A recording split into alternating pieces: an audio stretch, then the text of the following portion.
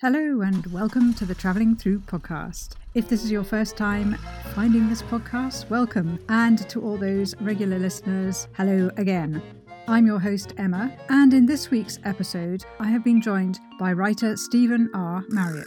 Stephen is the author of the Reluctant Pilgrim series, the third book of which is about to be released on the 30th of March, entitled Diego's Guitar. It is a pleasure to be back talking to Steve again, who is also my partner, as we discuss the choices that he has made through life to get to where he is today.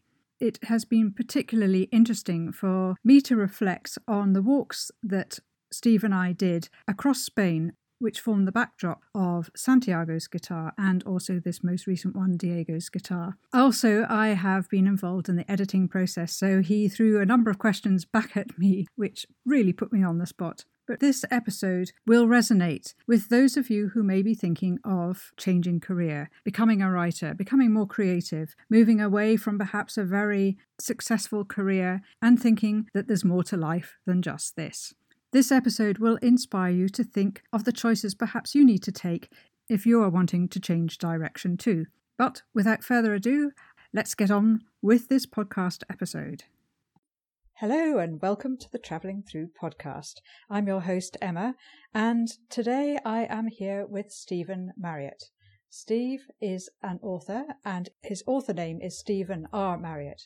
You may well have come across his first two books, Candy Floss Guitar and Santiago's Guitar, and the third one is just about to be released at the end of this month, 30th of March, entitled Diego's Guitar. It forms a trilogy and completes a series of books that Steve has been working on for the past 4 or 5 years. So Steve, welcome to the Travelling Through podcast once again.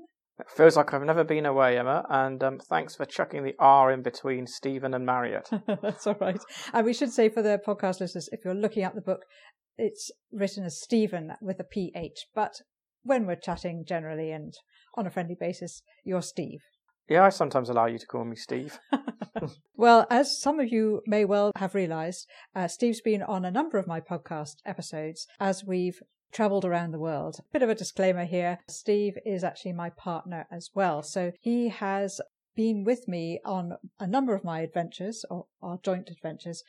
So do look up those podcast episodes. One was when we were in Mexico. We did one walking across Wimbledon Common. And also I've talked to Steve about his previous books too, so you can look those up. And I'll put the episode numbers in the show notes. But for today, we're talking about choice, the choices we make in life, the choices that possibly are put upon us, and those choices sometimes are made because we have no choice, basically. And to start with this, Steve, I wanted you to just explain to the podcast listeners how you got to this point in your life, a bit of a potted history of where you've come from and where you are right now. Okay, let me think about that. Well, 50 plus years of that.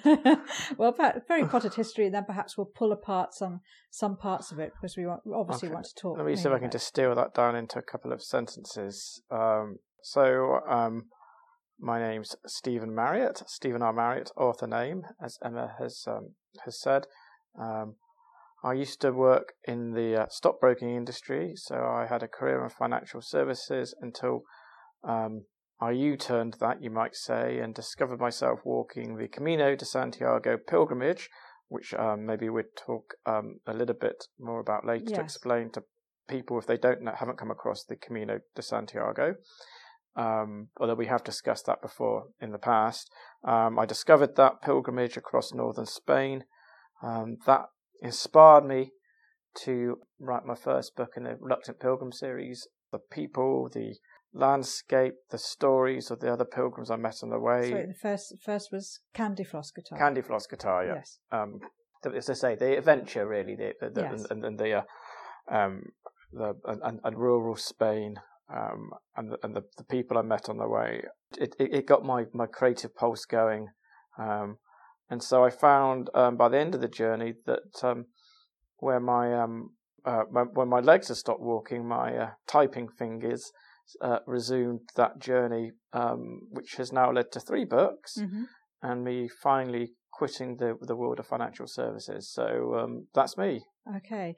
I mean, this is a really interesting diversion, or should we say, track from a career in the city, in investments and writing reports, I imagine, and creativity in a very different way to the creativity of writing a novel. And what would you say have been the crossovers between embracing this new career of writing? Oh, what crossovers are there? I don't think there were too many. Of course, there are some which come to mind initially. To write a novel requires discipline, and just like you go into a day job in the office, you get the work done. Yes. And the nearest you might say that I had in terms of writing were writing investment bulletins, client bulletins, reports, analytical reports. So that's not creative in the same sense, but you have deadlines with those and etc. So little by little, you have the hours you put into that work day by day.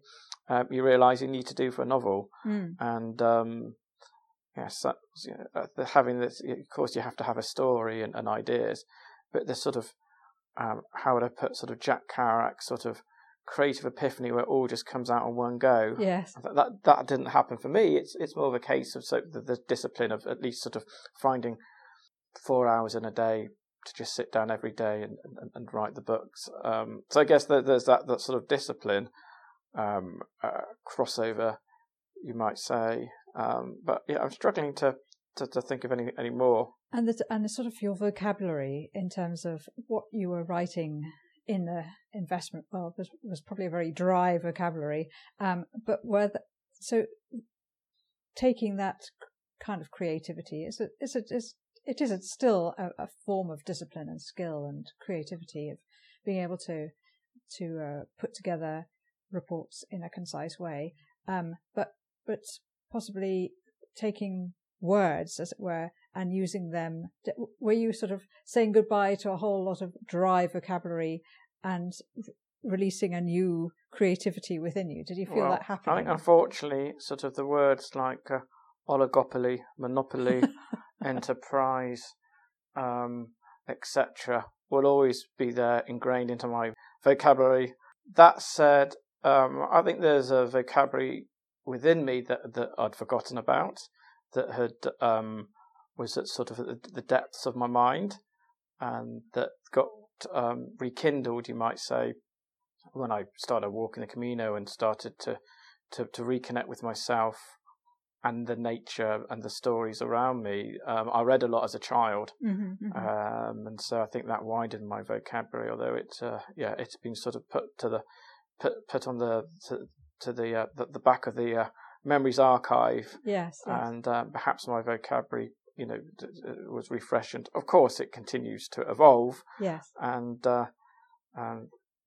as I find my creative voice. Okay, I remember you mentioning to me that you actually wrote a script for a play at one point too. So in some ways, perhaps that creativity was always in you, and it was always knocking at the door, as it were. I've played around. I mean, I've always liked the cinema and books, and sort of been interested in it, and sort of perhaps that was a creative outlook I've looked for. And my brother has worked in the film industry, and he's wrote me in when he made some short films to help out, and I've been an extra and things like that. So I've always that was a medium for storytelling, which I found interesting. So I've dabbled here and there whilst working. That was in the financial industry. Yes. And the transition from the financial industry to writing these books, obviously, anybody starting off to write a book, you've still got to pay the bills and everything. So that transition period, did you find that just a natural transition period, or of coming and going back into the industry before you finally decided that was it?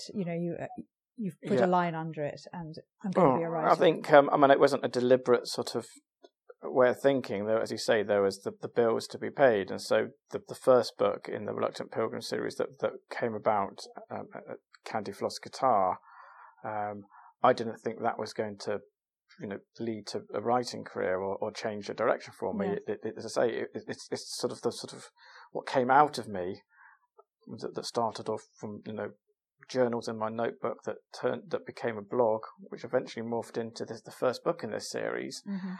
And and then the feedback I got from that when that book got published, the encouragement I got from that, and the reviews, people wanted to know more. Yes. I thought I'd parked my character in a certain place, mm-hmm. and it was clear that was the end of that part of his story. Right. But people seemed to want to know what was next, and so then the series came about, or the trilogy. So at that point, there wasn't sort of a deliberate sort of move that 100% I was going to leave the financial services industry, but that was perhaps the catalyst, the start. And although I did know then when I did go on the Camino, one of the reasons for going on the Camino was because I was no longer happy in my career, I was dissatisfied, and I wanted some answers. So I had left my job. Yes. By that point, in the city of London. But when I came back, I was looking, okay, how can I sort of have a change of lifestyle? I'd rented out my flat, so that brought me some income in, and then I had further income through Airbnb. So what I'm trying to allude to is a kind of a transition. Yes. I picked up some consultancy work, and then, a few years later, after the first book, within sort of that transition, sort of juggling, you might say, different things with the consultancy as well. I started to think about a second or third book. Mm-hmm, mm-hmm. And it was only really once I got going on the third book that I completely turned my back on and left the last job, which started as a consultancy position, which then turned into a part-time permanent mm-hmm. Role. So the next stage really was sort of transition, then burn your bridges, you might say. And when I left the last job, I think my CV was so, it disjointed my CV so much. I know I stated my case that I was going to do different things, work on the books and have a different lifestyle. So transition. Then I built some confidence with the writing, and just burn the bridges. So there's no way back. Mm-hmm. And coming to that conclusion. It's basically a choice that you've made. This podcast series of 2023 is all about choices that we make to define us, but also to redefine us. And do you think the choice you made was very much a definitive step to redefine who you are in your mind, mentally as well? I think there's been times when it has been definitive, but I think these last few years have been a journey of discovery about me, who I am. Yes. It's a bit of a cliche, but that phrase, peeling back the onions, and I've done that myself, going on this pilgrimage, a kind of epiphany.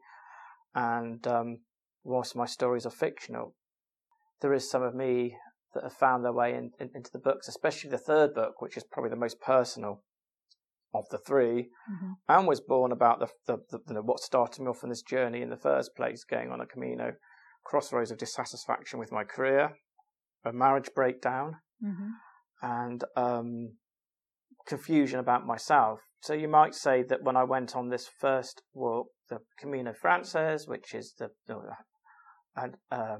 800-kilometer pilgrimage across northern Spain, and we call it the Camino Frances because there's different roads to Santiago, but that's the most popular route. That was not so much a conscious decision, it was just, I have no answers left. I don't want to be in this career.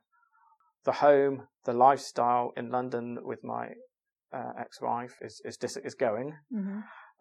So that was born out of, I would say, emotion. An emotional thing about, I just need to get away and I need to get the answers. That's another story, but 3 signs came to me about walking the Camino de Santiago. And perhaps that was conscious, and that I'd started to I'd done other travels in the past. I was starting to be a bit clear. to be conscious of those signs and be open to those signs. So Okay. the conscious part was probably like, okay, this is the next path, the Camino de Santiago. Unconscious was just the fact I'm in panic. I'm in, fight or flight Yes. mode, and that was an emotion decision just to get away and go on that road. But I didn't know it at the time. But when I was so I've just lost the mic there; it's just fallen off. Let me just clip it back on here a sec. Hopefully that doesn't disrupt things too much. That's all right. As I say, when I was at the start of the Camino, which is in a French little town on the French side of the Pyrenees, which you cross over into Spain and then walk across the North Spain for a month or so. I didn't know right at those first few days that was the right road. Okay. But so it was a mixture of emotion and sort of a conscious decision about taking this next path, physically and metaphorically as well in that sense. Yeah. Interesting about walking as well, because you're walking towards a destination, but it's about the journey. But actually, it was also about, similar to work, you had to get up every morning and walk, and then you end your day, you sleep, you get up the next day, walk. So in some ways, it's quite interesting that by doing something so repetitive allows you almost to switch off, to then become creative, to allow your subconscious to take over almost, or you to be able to think without realizing you're thinking, because you're walking and you're just putting one step in front of the other. Would you say that was true of you? Yes, and again, I didn't really know it or appreciate it so much to begin with. Yes. Of course, the Greek philosophers knew about that thousands of years ago, and the benefits of walking and the clarity it brings. But I think in this sense, when you're walking across a country for a month or so, and there isn't, your life does become very simple. After a few days, when you've got the task at hand of walking, and if the decks are sort of cleared as such, all the noise and you might even say trivialities, you leave behind. So the urban world was left behind for me. London was left behind. Yes. That urban noise, that world. And really there were just sort of three things you really do when you walk a long distance and this is the pilgrimage as well, which is, I think, is very much different to a hike, because everyone's mindset is they are seekers, they're looking for something on this pilgrimage. Mm-hmm. And everybody along the way sees it as a pilgrimage, whether it's the villagers, obviously your fellow walkers, etc. We all know it's a pilgrimage as such. And as I say, it's very simple. Three things. You're walking. Yes. You're eating and stopping on the way, and you're sleeping. You're just sort of doing the very basics. And so when you're doing that, it's a very simple life. And I think your senses do become more alert to the immediate environment, the day-to-day, the nature, the streams, the rivers, the sounds of the wind, the landscape you've just walked through, and maybe you stop for a few moments to look back at the landscape or look what's ahead at the horizon, and so your senses become more alert. And I think you also, one of the senses is listening. There's nothing else to do really when you bump into walkers on the way, and you strike friendships for however long they are, maybe half an hour or maybe a few days or even longer, with the people doing the same thing as you, who are all going the same way. And so you listen when people share their stories, and more often than not, one of the first things people ask, well, why are you walking the Camino? What brought you here? Mm-hmm. What kind of changes maybe are you looking to make change? So your senses in that very simple aspect of of walking, I might say, just become human again. The human instincts are alert. Mm-hmm. Sort of from the walk that I did with you, part of the Mozarabe I did with you, and also the Portuguese. Yes. 2 walks. The most recent one we did. Yes. I find it not only it sort of grounds you back within yourself, it grounds you back into nature too. But what was very interesting about the second walk we did, which was the Portuguese walk, for the first time I noticed, well, in Mozarabe we didn't see very many people, admittedly. No, it is. Yes, it's not. It's south of Granada is particularly quiet in terms of pilgrims. Yes. On that one. On the Portuguese walk, I noticed that more people were wearing earpods and tuning into music and headphones, and so tuning out of everything around them in a different way. And I wonder, I haven't done that ever. I've always walked without listening to anything, and what kind of experience people are getting, which is different to the one that we've both had as a result of tuning into something else, which possibly could be a distraction, or maybe it's just music which helps you even further distance yourself from your troubles and makes you go more inward and more grounds you even more. I don't know. I haven't ever done. I haven't tried, and I don't think I ever will, because, as I said, for me the walking, the pilgrimage, the nature aspect is what I want and I need, and definitely needed then. Yes. And so I want to remove myself of any connection with the urban life. I want to be open to the experience. I want to be, isn't it frustrating when you walk past people and you greet them and they ignore you? Yeah. Half the time it's not that they're being rude; they just didn't hear you. Yeah. Because they've got, as you say, little plugged in. You don't see that. You don't see the Apple little cordless wireless earphones these days, and so it's only after then you realise, oh yeah. For some people it might work. They might just say there's some music and things or podcasts or whatever they've been wanting to listen to for ages, and it just takes them out of the space. And for some people it helps maybe with the distance, just to switch off. But I would always say it's a bad idea, because you want to experience. You're not fully immersing yourself into that experience. And the music for me is the music of the riverways, the sea, the wind through the trees. That's the music of the Camino for me. And of course, there's a lot of music in terms of musicians and busking, my character is a flamenco guitarist. And you've got the choral music in churches or Gregorian chants, which I heard a lot of in the monasteries and woke up to the few times I stayed in monasteries, which was wonderful. So, yeah. I'm on a different experience, and so those are the sounds I want to hear. Yes, yeah. And I think, it's very sad. I think these days how a lot of people desensitize themselves in a way. Of course, music is joyous, and I'm not saying that music doesn't spark other emotions, other creative things in oneself. Of course, maybe listening to Mozart all the way along the Camino would be wonderful, but that's not the music of the Camino for me. Yes, yes. So let's get on to talking about the book, or the books, shall we say. Mm-hmm. So Diego is the main character of the book. And how did he as the character come about? Oh, gosh. Perhaps also just mention to the podcast listeners a quick potted synopsis of the books without too many spoiler alerts. Okay, that's probably a good idea. But maybe I could throw that back on you, Emma, as someone who has read all of my books, and so as somebody who's responded to those, if you don't mind, because you've been very helpful and close to my books, especially the last book takes place on the Camino Portuguese, which we walked mainly for research. Yes. For that book, of course, we did have our own Camino experiences on the way, and you were my chief proofreader for that book as well, and you proofread the second book as well in the series. Did, yes. So in Spain, in fact. And I think yes, you did. So yeah, you went on the part of the Mozarabe with me, where some of that book takes place. So I'll be interested to see from kind of a reader's perspective, but someone who's been closer, as what the series means to you, or each individual book. So I'm going to throw that back at you if you don't mind, and I can fill in the gaps, of course.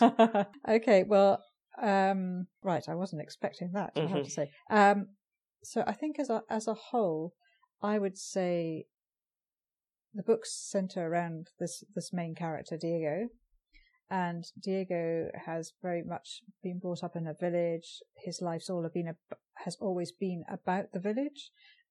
He lost his mother very early on in life, and I think that actually had more of an impact on him and his father than he ever realized or would admit to himself for many years.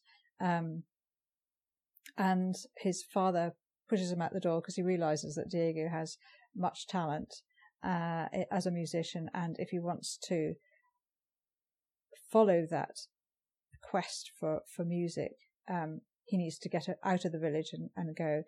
Diego goes very reluctantly, thus the reluctant pilgrim. And in fact, his father gave him a second option, which was to go to his cousin's farm, which was just down the Camino track, which actually goes through their village, and earn money. So he had two options. But when he starts walking the trail, like you said, Steve, when you start walking, you kind of keep walking. And for various reasons, a woman that he quite liked the look of at one point kept him walking, and also playing his guitar, which his father had given him as he pushed him out the door.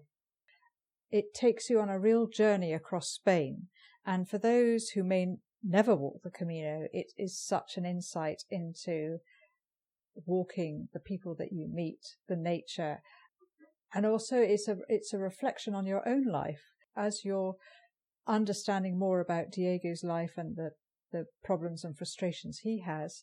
I think it also touches on buttons. Well, it did for me to actually reflect on how I would react in a similar situation or life in general. And I think the fact that you wrote 3 books, it is a very nice, balanced journey, shall we say, of his life leaving the village and what happens to him en route.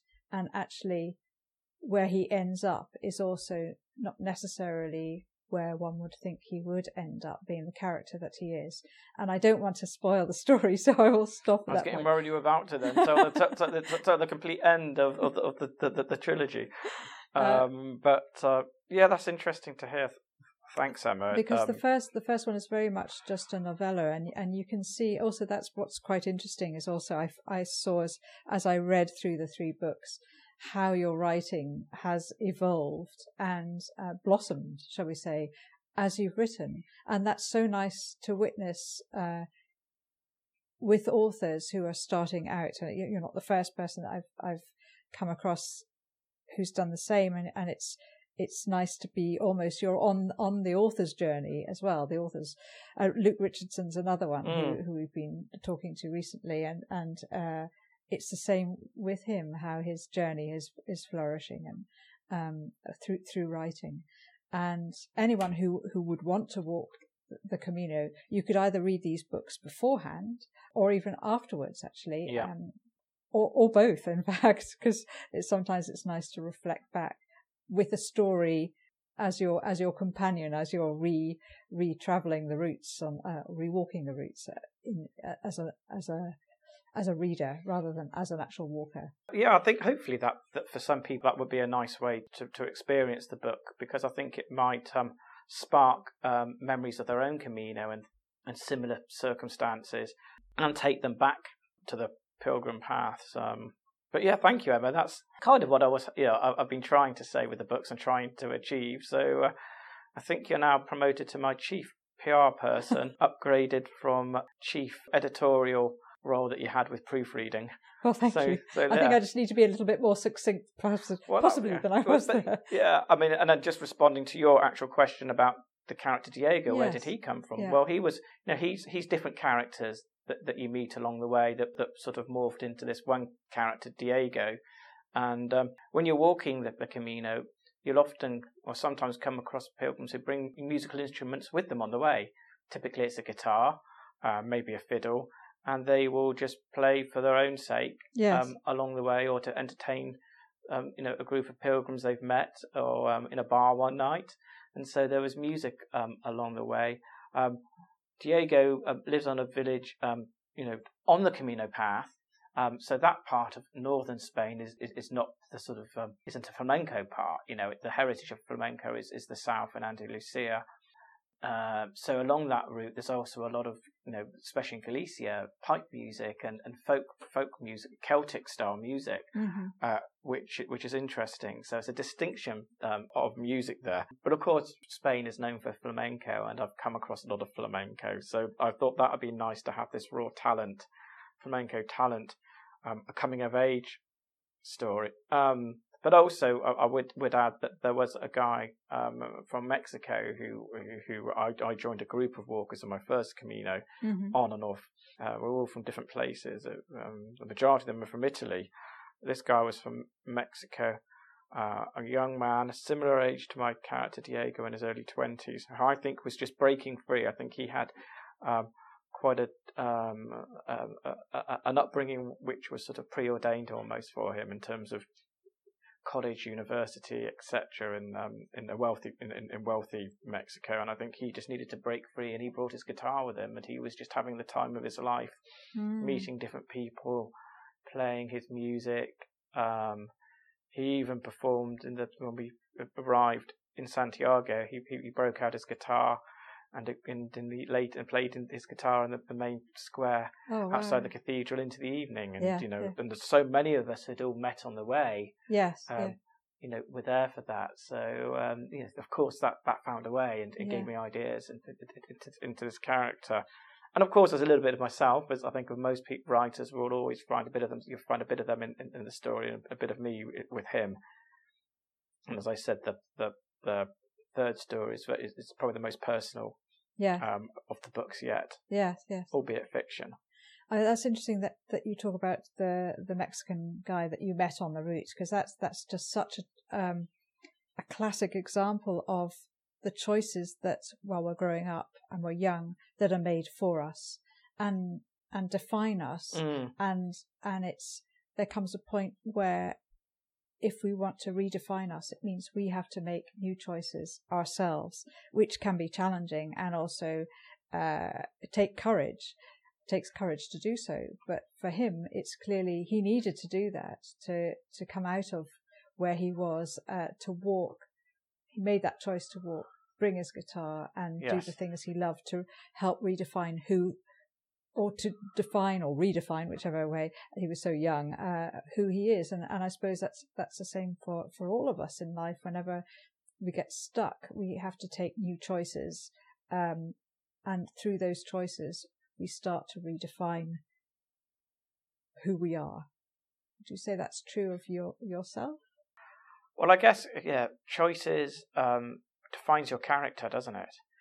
And that's very much when you're writing about characters, they're presented with choice in books, and then that once that they have, whether it's just as simple as a crossroads, which way do they go? Do they do they take the harder road or the road less? As in Forster's poem, "The Road Less Walked," and I think so. You can see that quite clearly in books as a character is revealed to you. How do they respond to choices? And choices do reveal your character.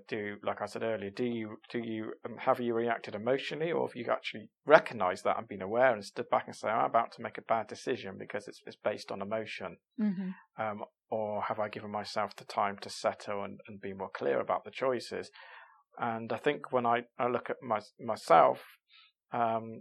There's definitely been lots of bad choices because of being built on emotion, or more rational choices. But I don't think I've done that enough for myself. Now you've got me thinking about it.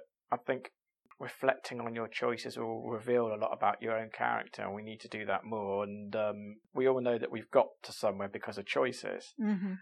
But was that the right path, or how did that choice take us there? And I think, yes, it's a good point. That will reveal your own character and perhaps a better understanding of yourself. So, that's something I think is clear. Perhaps it's just something I need to do more of. Does that make any sense? Yeah, no, I think so. And I think it's also then recognizing that you never run out of choices. I mean, the minute we get out of bed in the morning, we're making a choice. Yeah. Do I clean my teeth before breakfast, after breakfast? What do I have for breakfast? Oh, the sun's shining. What do I put on? What am I clothing myself in? Am I walking down the road? Which route? Each choice has a knock-on effect. Of course, these are day-to-day choices every moment choices that we don't even think about. But it also has an impact on our lives. Of course, because like daily choices like that build habit. Yeah, exactly. And then once a habit is obviously it's a consistent form of actions, that will define how well you do in a certain task, or how you approach your job, how you might approach a relationship. Very simply, if your habit is going to the pub every day after work, that will inform how perhaps the knock-on effects maybe your relationship. Mm-hmm. So, whilst they may seem trivial, I think a lot of things are just natural, but it's that awareness of how those choices build into habit. Yeah. Because habit is hard to break once, because it's a habit. Yes. Although they do say it takes 3 months only to break a habit. So, yeah. But then that's your choice. You've got to do that consistently. Yes. That change of thing every day to make it to break that habit, to form a different habit. Exactly. Yeah. Anyway, we're going down a rabbit hole about choices here, but quite interesting to think. Do you think with Diego's choices that he made along the way, they are based on something you instinctively felt he would do, or is it based on your own experiences? I think, you touched on some of it in the fact that unconsciously he was affected by the death of his mother when he was very young. And I think we all have scars that remain from childhood events. And I think he's lived his life partly unconscious. He knows he was unhappy with his, but the lasting scars. And so not being aware of that, he has not been aware of some of the way he's reacted to situations. With his relationship with women, for example, he had trouble to form relationships because he's always looking for a mother-type figure in the women that he comes across. Yes. And so that was an unconscious thing. But I think he goes on a journey. He starts to, as I say, strip back the layers of himself. And he starts to understand himself better, to the point where he does go through transformation, and because of his understandings, he is now able to make better choices, better decisions based on the understanding of why he does things sometimes. Yes, yeah. Or how he reacts to certain situations, and that's all part of the journey in the book, in the trilogies, trilogy. Yeah. Okay, so moving on to life generally, and walking a Camino, for example, you have your roots are basically, you don't have solid roots. Your roots are actually a traveling route, but it's a route with as a route as an ROUT rather than roots as an ROOT. The question is about both those issues, about the routes that we travel and the roots that we form, in terms of the choices we make to stay rooted in a place or not. And how have you approached life and rooting yourself? I think there are different times in your life when you want to be grounded, you want to be part of a community, and you feel those roots just naturally come, just like, when you plant a tree, sometimes it took root. It just comes because the right nutrients are there for that tree at the time the environment it's been put in. And I think finding your environment, what environment suits you, whether you need the energy of people around you, you need community, or you need space and distance and landscape. It's knowing that. And I think with me, the times when I found community have worked for me. Often that comes because the necessity of having a job often. Yes. So you have to be in a place. So community can come through your work, of course, or the place you actually live. And that's always worked for me. in the past. But there has always been a wanderlust in me as well. Mm-hmm. And I don't know if maybe that's part of the Irish in me. I'm half Irish. Mm-hmm. So does that perhaps come in me? So there were just times in my life where I need just to get away, to seek and explore, and partly that's why I went on a pilgrimage, and I just as I said, I didn't know it at the time, but that was the right path for me then. And so I think I'm a bit of a seeker, a bit of explorer, and I need that as well. Mm-hmm, mm-hmm. So I need the ROUTE route, yes, from time to time. And I think, as I know, that's one of those things where I think that is just in one's nature. There's an element of me being itinerant, and I do need roots to come back to. I do realise that home and a place to come back to is the perfect world for me, that community. And I think, as somebody would describe myself as a traveller now, that has been one of the most hardest things for me in recent times, is finding my home, my place. And we're going through this process together at the moment. Yes, of having left London, and we're now trying to find, we're rootless. Yeah, we're rootless. Yes, we have the van, and we've done some trips as we look for that place, and of course there's economic considerations and things to find that thing. But I think we both feel we do need that place, and I think that probably is that's our hardest challenge at the moment. It is, no, definitely. You might say that's sort of first world problems, and having a home and shelter. But I think for the traveller, I'm discovering finding home is one of our biggest challenges. Mm-hmm. No, most certainly. In fact, I find that every time we get into our van, Roswin, so if you as a podcast listener aren't aware, we actually have our Instagram feed at On the Road with Roswin, which took us on our adventures through Scotland and to Sicily as well. And because most of our life at the moment is all in boxes at my mum's place, she's very kindly sort of stashing everything away for us.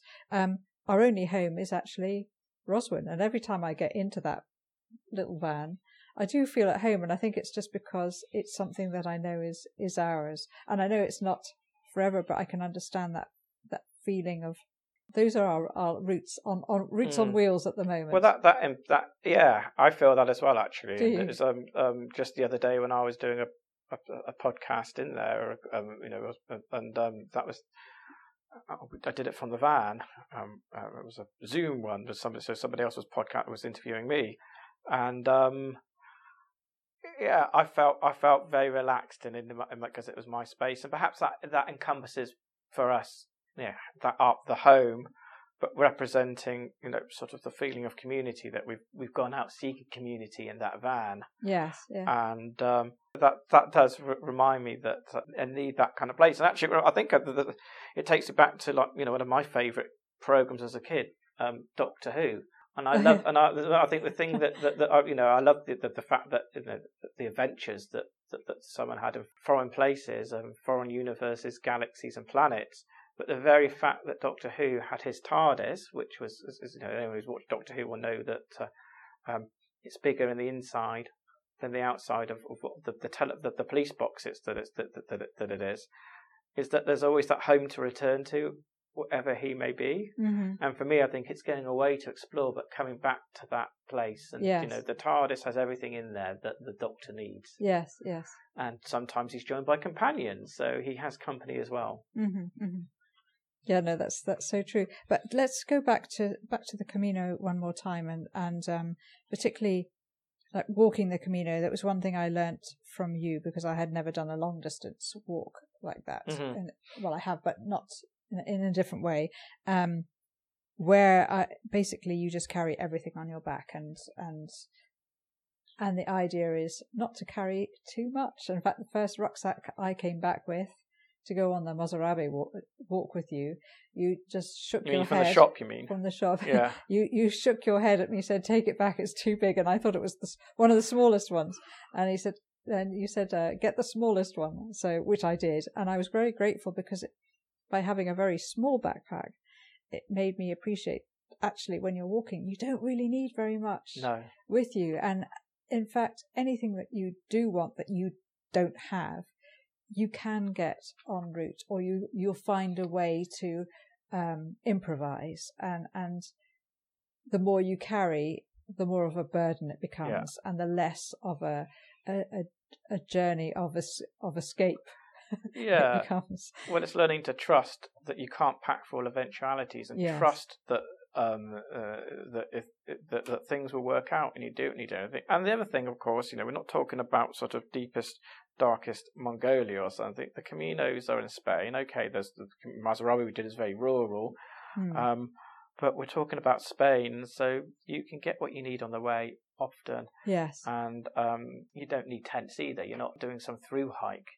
There's some people bring tents, although there's not so many campsites en route. There is the economy of accommodation along the Camino routes, whether it's albergues, which are the hostels, the municipal hostels, or the private hostels, or guest houses, hotels, pensions, monasteries, and other places you can stay for free, with people volunteering along the route to help the pilgrims. So that aspect is just about having trust, I think, in oneself. Yes, definitely.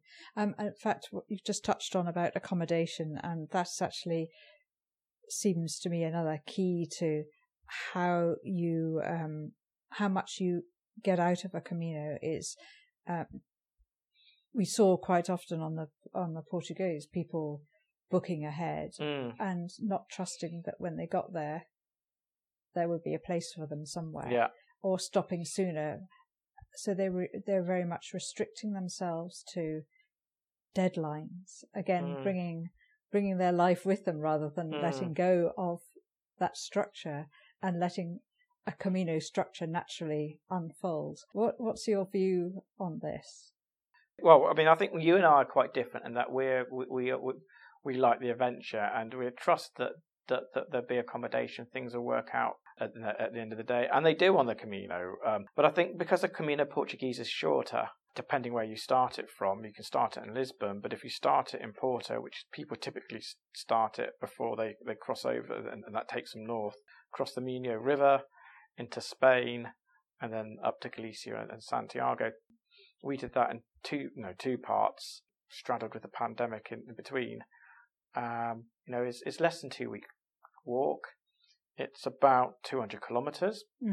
So that's, it's kind of less than half of the traditional Camino Frances. When you walk the Camino Frances, there's even more of an industry along there, and there's bigger albergues, etc. And I think when you're walking that, people just know things work out. Yes. And of the municipal albergues, you can't book ahead. It's first come, first serve. Hence why some people get up very early to secure their bed at the end of the walk. Yes. Or to beat the sun if it's in the summer, the heat of the summer. But my aspect on that is that again, it's about sort of doing a little bit of homework before, having a bit of Camino wisdom before you go, knowing that this is different. It's not a holiday. It's not a hike. It's a pilgrimage. And you have to go with that open mind. And we never booked on the Portuguese ahead. No. But it worked out. I think, actual fact, we did all for one night. We had one hotel where we wanted just a bit of a treat ourselves. And Pontevedra, just before we took the alternative Variante Espiritual. Oh yeah. Pontevedra, I think. So it's a medieval sort of large town, and we did there. That's right, yes. And we booked. I think we booked booked in the morning or something. Yeah. But you don't need to. And I think again, people have they book it all out before, and then they sort of limit the experience because you might meet some people, and then they carry on to where they're going, or you like a place and you wanted to spend more time there, but you can't because you've got your booking ahead. And I think that is for people learning that you don't need, you have to be open to the road, the pilgrimage, and it will work out. And of course, there are on the Portuguese, which is the second most common walk, Camino to Santiago to Compostela, there are a lot of choices of accommodation. Of course, in the peak month, July, there will be less. Mm-hmm, mm-hmm. And when we did it, it was in 2021, so that was sort of just still coming out of the sort of stay-at-home coronavirus situation. And there they were restricting numbers in some of the albergues. And so still in the municipal ones, it's still first come, first served. Mm-hmm. And we only just got into one day, but it still worked out. And so I think people were a little bit sort of booking ahead because they were worried about that. But I think this is also the phenomenon that you touch on with, sort of listening to your phone en route and, music with, the headphones or whatever they're called, pods. What are they called? Earpods, I think. It's so easy on your phone with an app to just look at booking.com or something and just book ahead.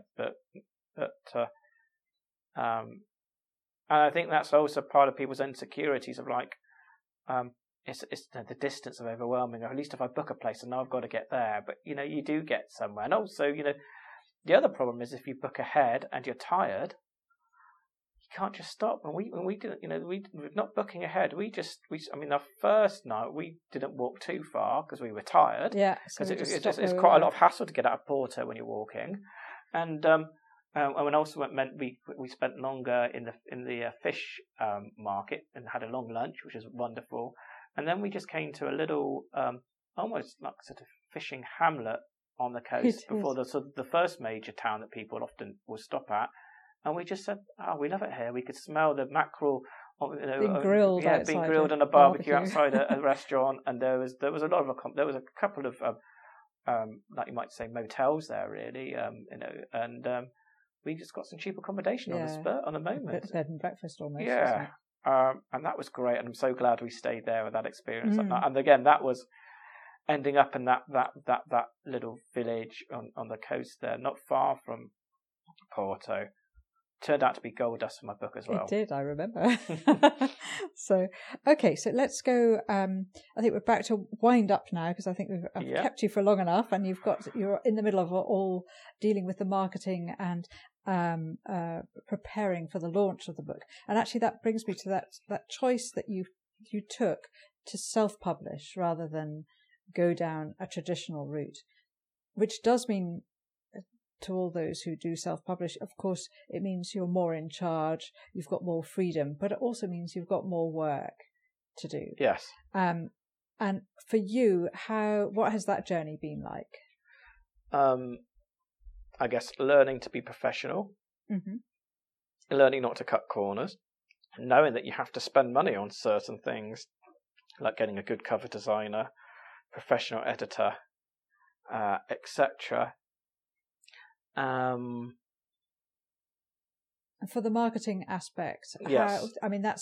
That's almost like people have that as a career, don't they? Yeah, you're learning new things, so. And how do you market how do you get more bang for your buck? And we live in the digital age, and yes. There's that. It's a choice that people make. It's also about like, do I want my story to get into the world, or do I just wait forever? And I'm like one of the lucky sort of whatever few it is that gets an agent or and gets published, and you might wait forever to get your story out there, and it might never see the light of day. So for me, it was also a choice about that. I didn't set out to write a book, let alone a series. But the feedback I got on the manuscript, the first one was positive, and so I sent it off to a couple of publishers, not really knowing much about indie publishing, self-publishing as it's also known as.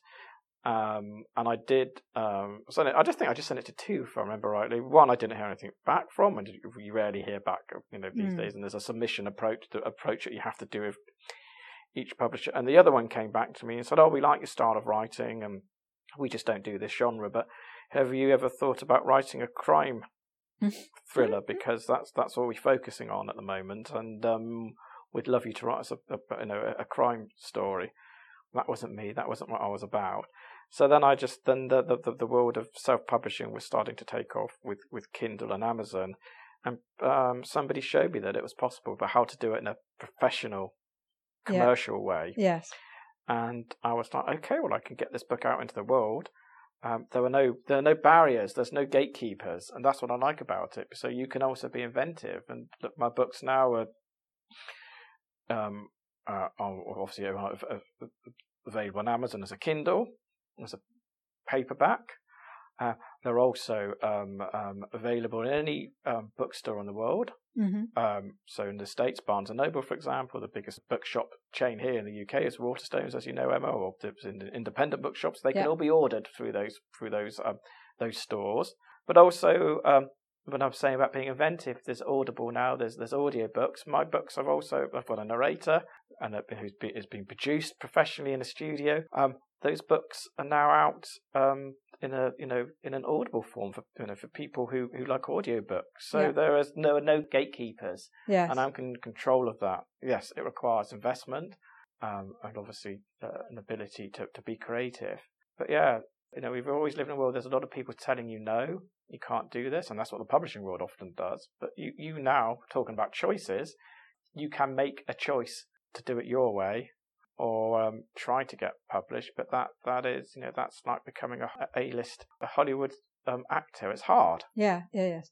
You have your own website and a newsletter, so it's all about getting people into kind of your universe, isn't it? And it takes time and energy, and also it's almost like writing a book, isn't it? It's the same amount of energy and effort and thought needs to go into that side of it, which is all part of that creativity, isn't it? Yeah, I guess so. I guess it comes back, actually made me think more clearly now about that. One of the first questions you asked me about the sort of the overlap between the corporate world and the writing world. I guess the marketing part is in the sense of business. You have to, you're switching between hats. The writing is got the creative's beret on, and then with all that marketing and the publication of the book, you're back to your sort of commercial world, and there's a different hat now.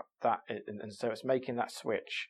And some people can do it in that they write in the morning, and then in the afternoon they do all the non-writing stuff related to their books. And I still haven't quite found my way with that being a switch off. I find it easier just to write the book and then focus on the promotion, the publication of the book, and then on to the next book, whatever that might be next.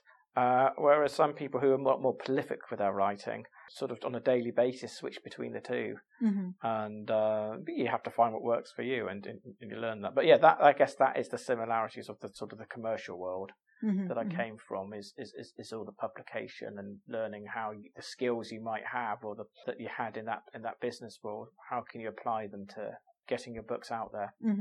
So, one last question for you. In the years that you have developed your writing skills and got your books out, and the choices that you've made along that way, which choice do you think you've made has had the biggest impact on where you're heading, where you want you as a person to go? So that's with the writing side, with the choice. Gosh, I wish you'd given me that question in advance. I just thought because I live with you, you would do. Gosh, let me think about that one.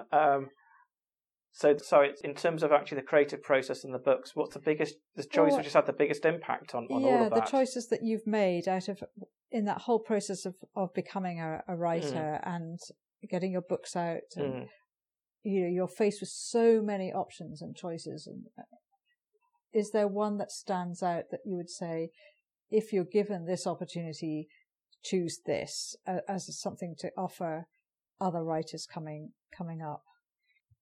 If you think you've written a good book, or even if you think it's not your best book to come, but it's in the right direction, and you believe that you want to write books, I would say have the faith. Keep walking, keep writing. And for me, I think the turning point was after book 2, really, where I said, okay, I've just got to I have moments still, but it's just have that self-belief in yourself and just find a way. If the money's not coming in from the books yet, you need several books to, and they need to be successful to pay the bills. I would say, whatever it is, get a part-time job or anything, but just have that faith. And that this is what you want to do. It's a big decision for me to finally pull up the drawbridge and, factual fact, burn that bridge. and with the last escapade in the financial world, because there is no going back now, and I've done that. So that was a big choice to be made. And so all I would say is that just have faith. Mm-hmm. Once you've had the first book out, and you enjoyed that process, and it's gained some momentum. Yes. Okay. So for the podcast listeners, we've got 3 books out. We've got Candy Floss Guitar, Santiago's Guitar, and Diego's Guitar, which will be launched at the end of this month. But it is on pre-order. Please tell everybody where they can find the books to buy, Steve. Yeah, so yes, it's on pre-order, which means you can order it now. So if the world runs out of paper between now and the end of the month, at least you'll have secured your copy. So you can pre-order it on Amazon. As an ebook also as well, obviously. As an ebook. I'm joking. It's just only available as an ebook on Amazon at the moment. But at the end of the month, it will be available in paperback format as well on Amazon and in all the usual bookstores online or in physical bookstores as well to order. You can go to my website, which you've touched on, which is www.stephen with a PHRmarriott.com. And sign up to my newsletter from my website if they want to find out what's coming next. And I share various different aspects about my travel life on there and different tips for travel and various things. And that's evolving as well. So that's going to change. I'm going to grow that more into sort of a lot more travel related insights as well. You're on quite a few podcasts coming up also talking about your book. So if people want to learn different aspects of you, you can look those up. I imagine you'll put links to the podcasts you're on your website. There are some links there already, yes, or in the newsletter. So, in the newsletter. So another reason to sign up to your newsletter. So anything else you'd like to add for the final statement? Oh, gosh. More choices. No, I think I'll leave it there. I think we've covered a lot of ground. So, just to say thanks for having me on again, Emma, and I look forward to the next chat. Yes. Okay. Well, thanks very much to everybody for tuning in today. I hope you've enjoyed our podcast chat. Do check out Steve's 3 books. They are definitely a great read. I can say it because I've walked the walk and I've talked the talk. I'm talking the talk. It's only because she has a mention in the last book. No, they're brilliant, and they really give you an insight into the Camino for those who have walked it, want to walk it, or can't walk it. This is another way to just absorb it and enjoy it too, alongside a really good story. Thanks very much, everybody, for tuning in. If you've enjoyed the podcast, please do subscribe. Please do share with your friends, because that helps the podcast and the guests that I have on to reach a wider audience. And of course, please leave a rating and a review, a star rating. That would be fantastic for the podcast, again, to help it get out there into the world. That's it for now. I hope you have a good rest of the week. Take care, and thanks for listening to the Travelling Through podcast.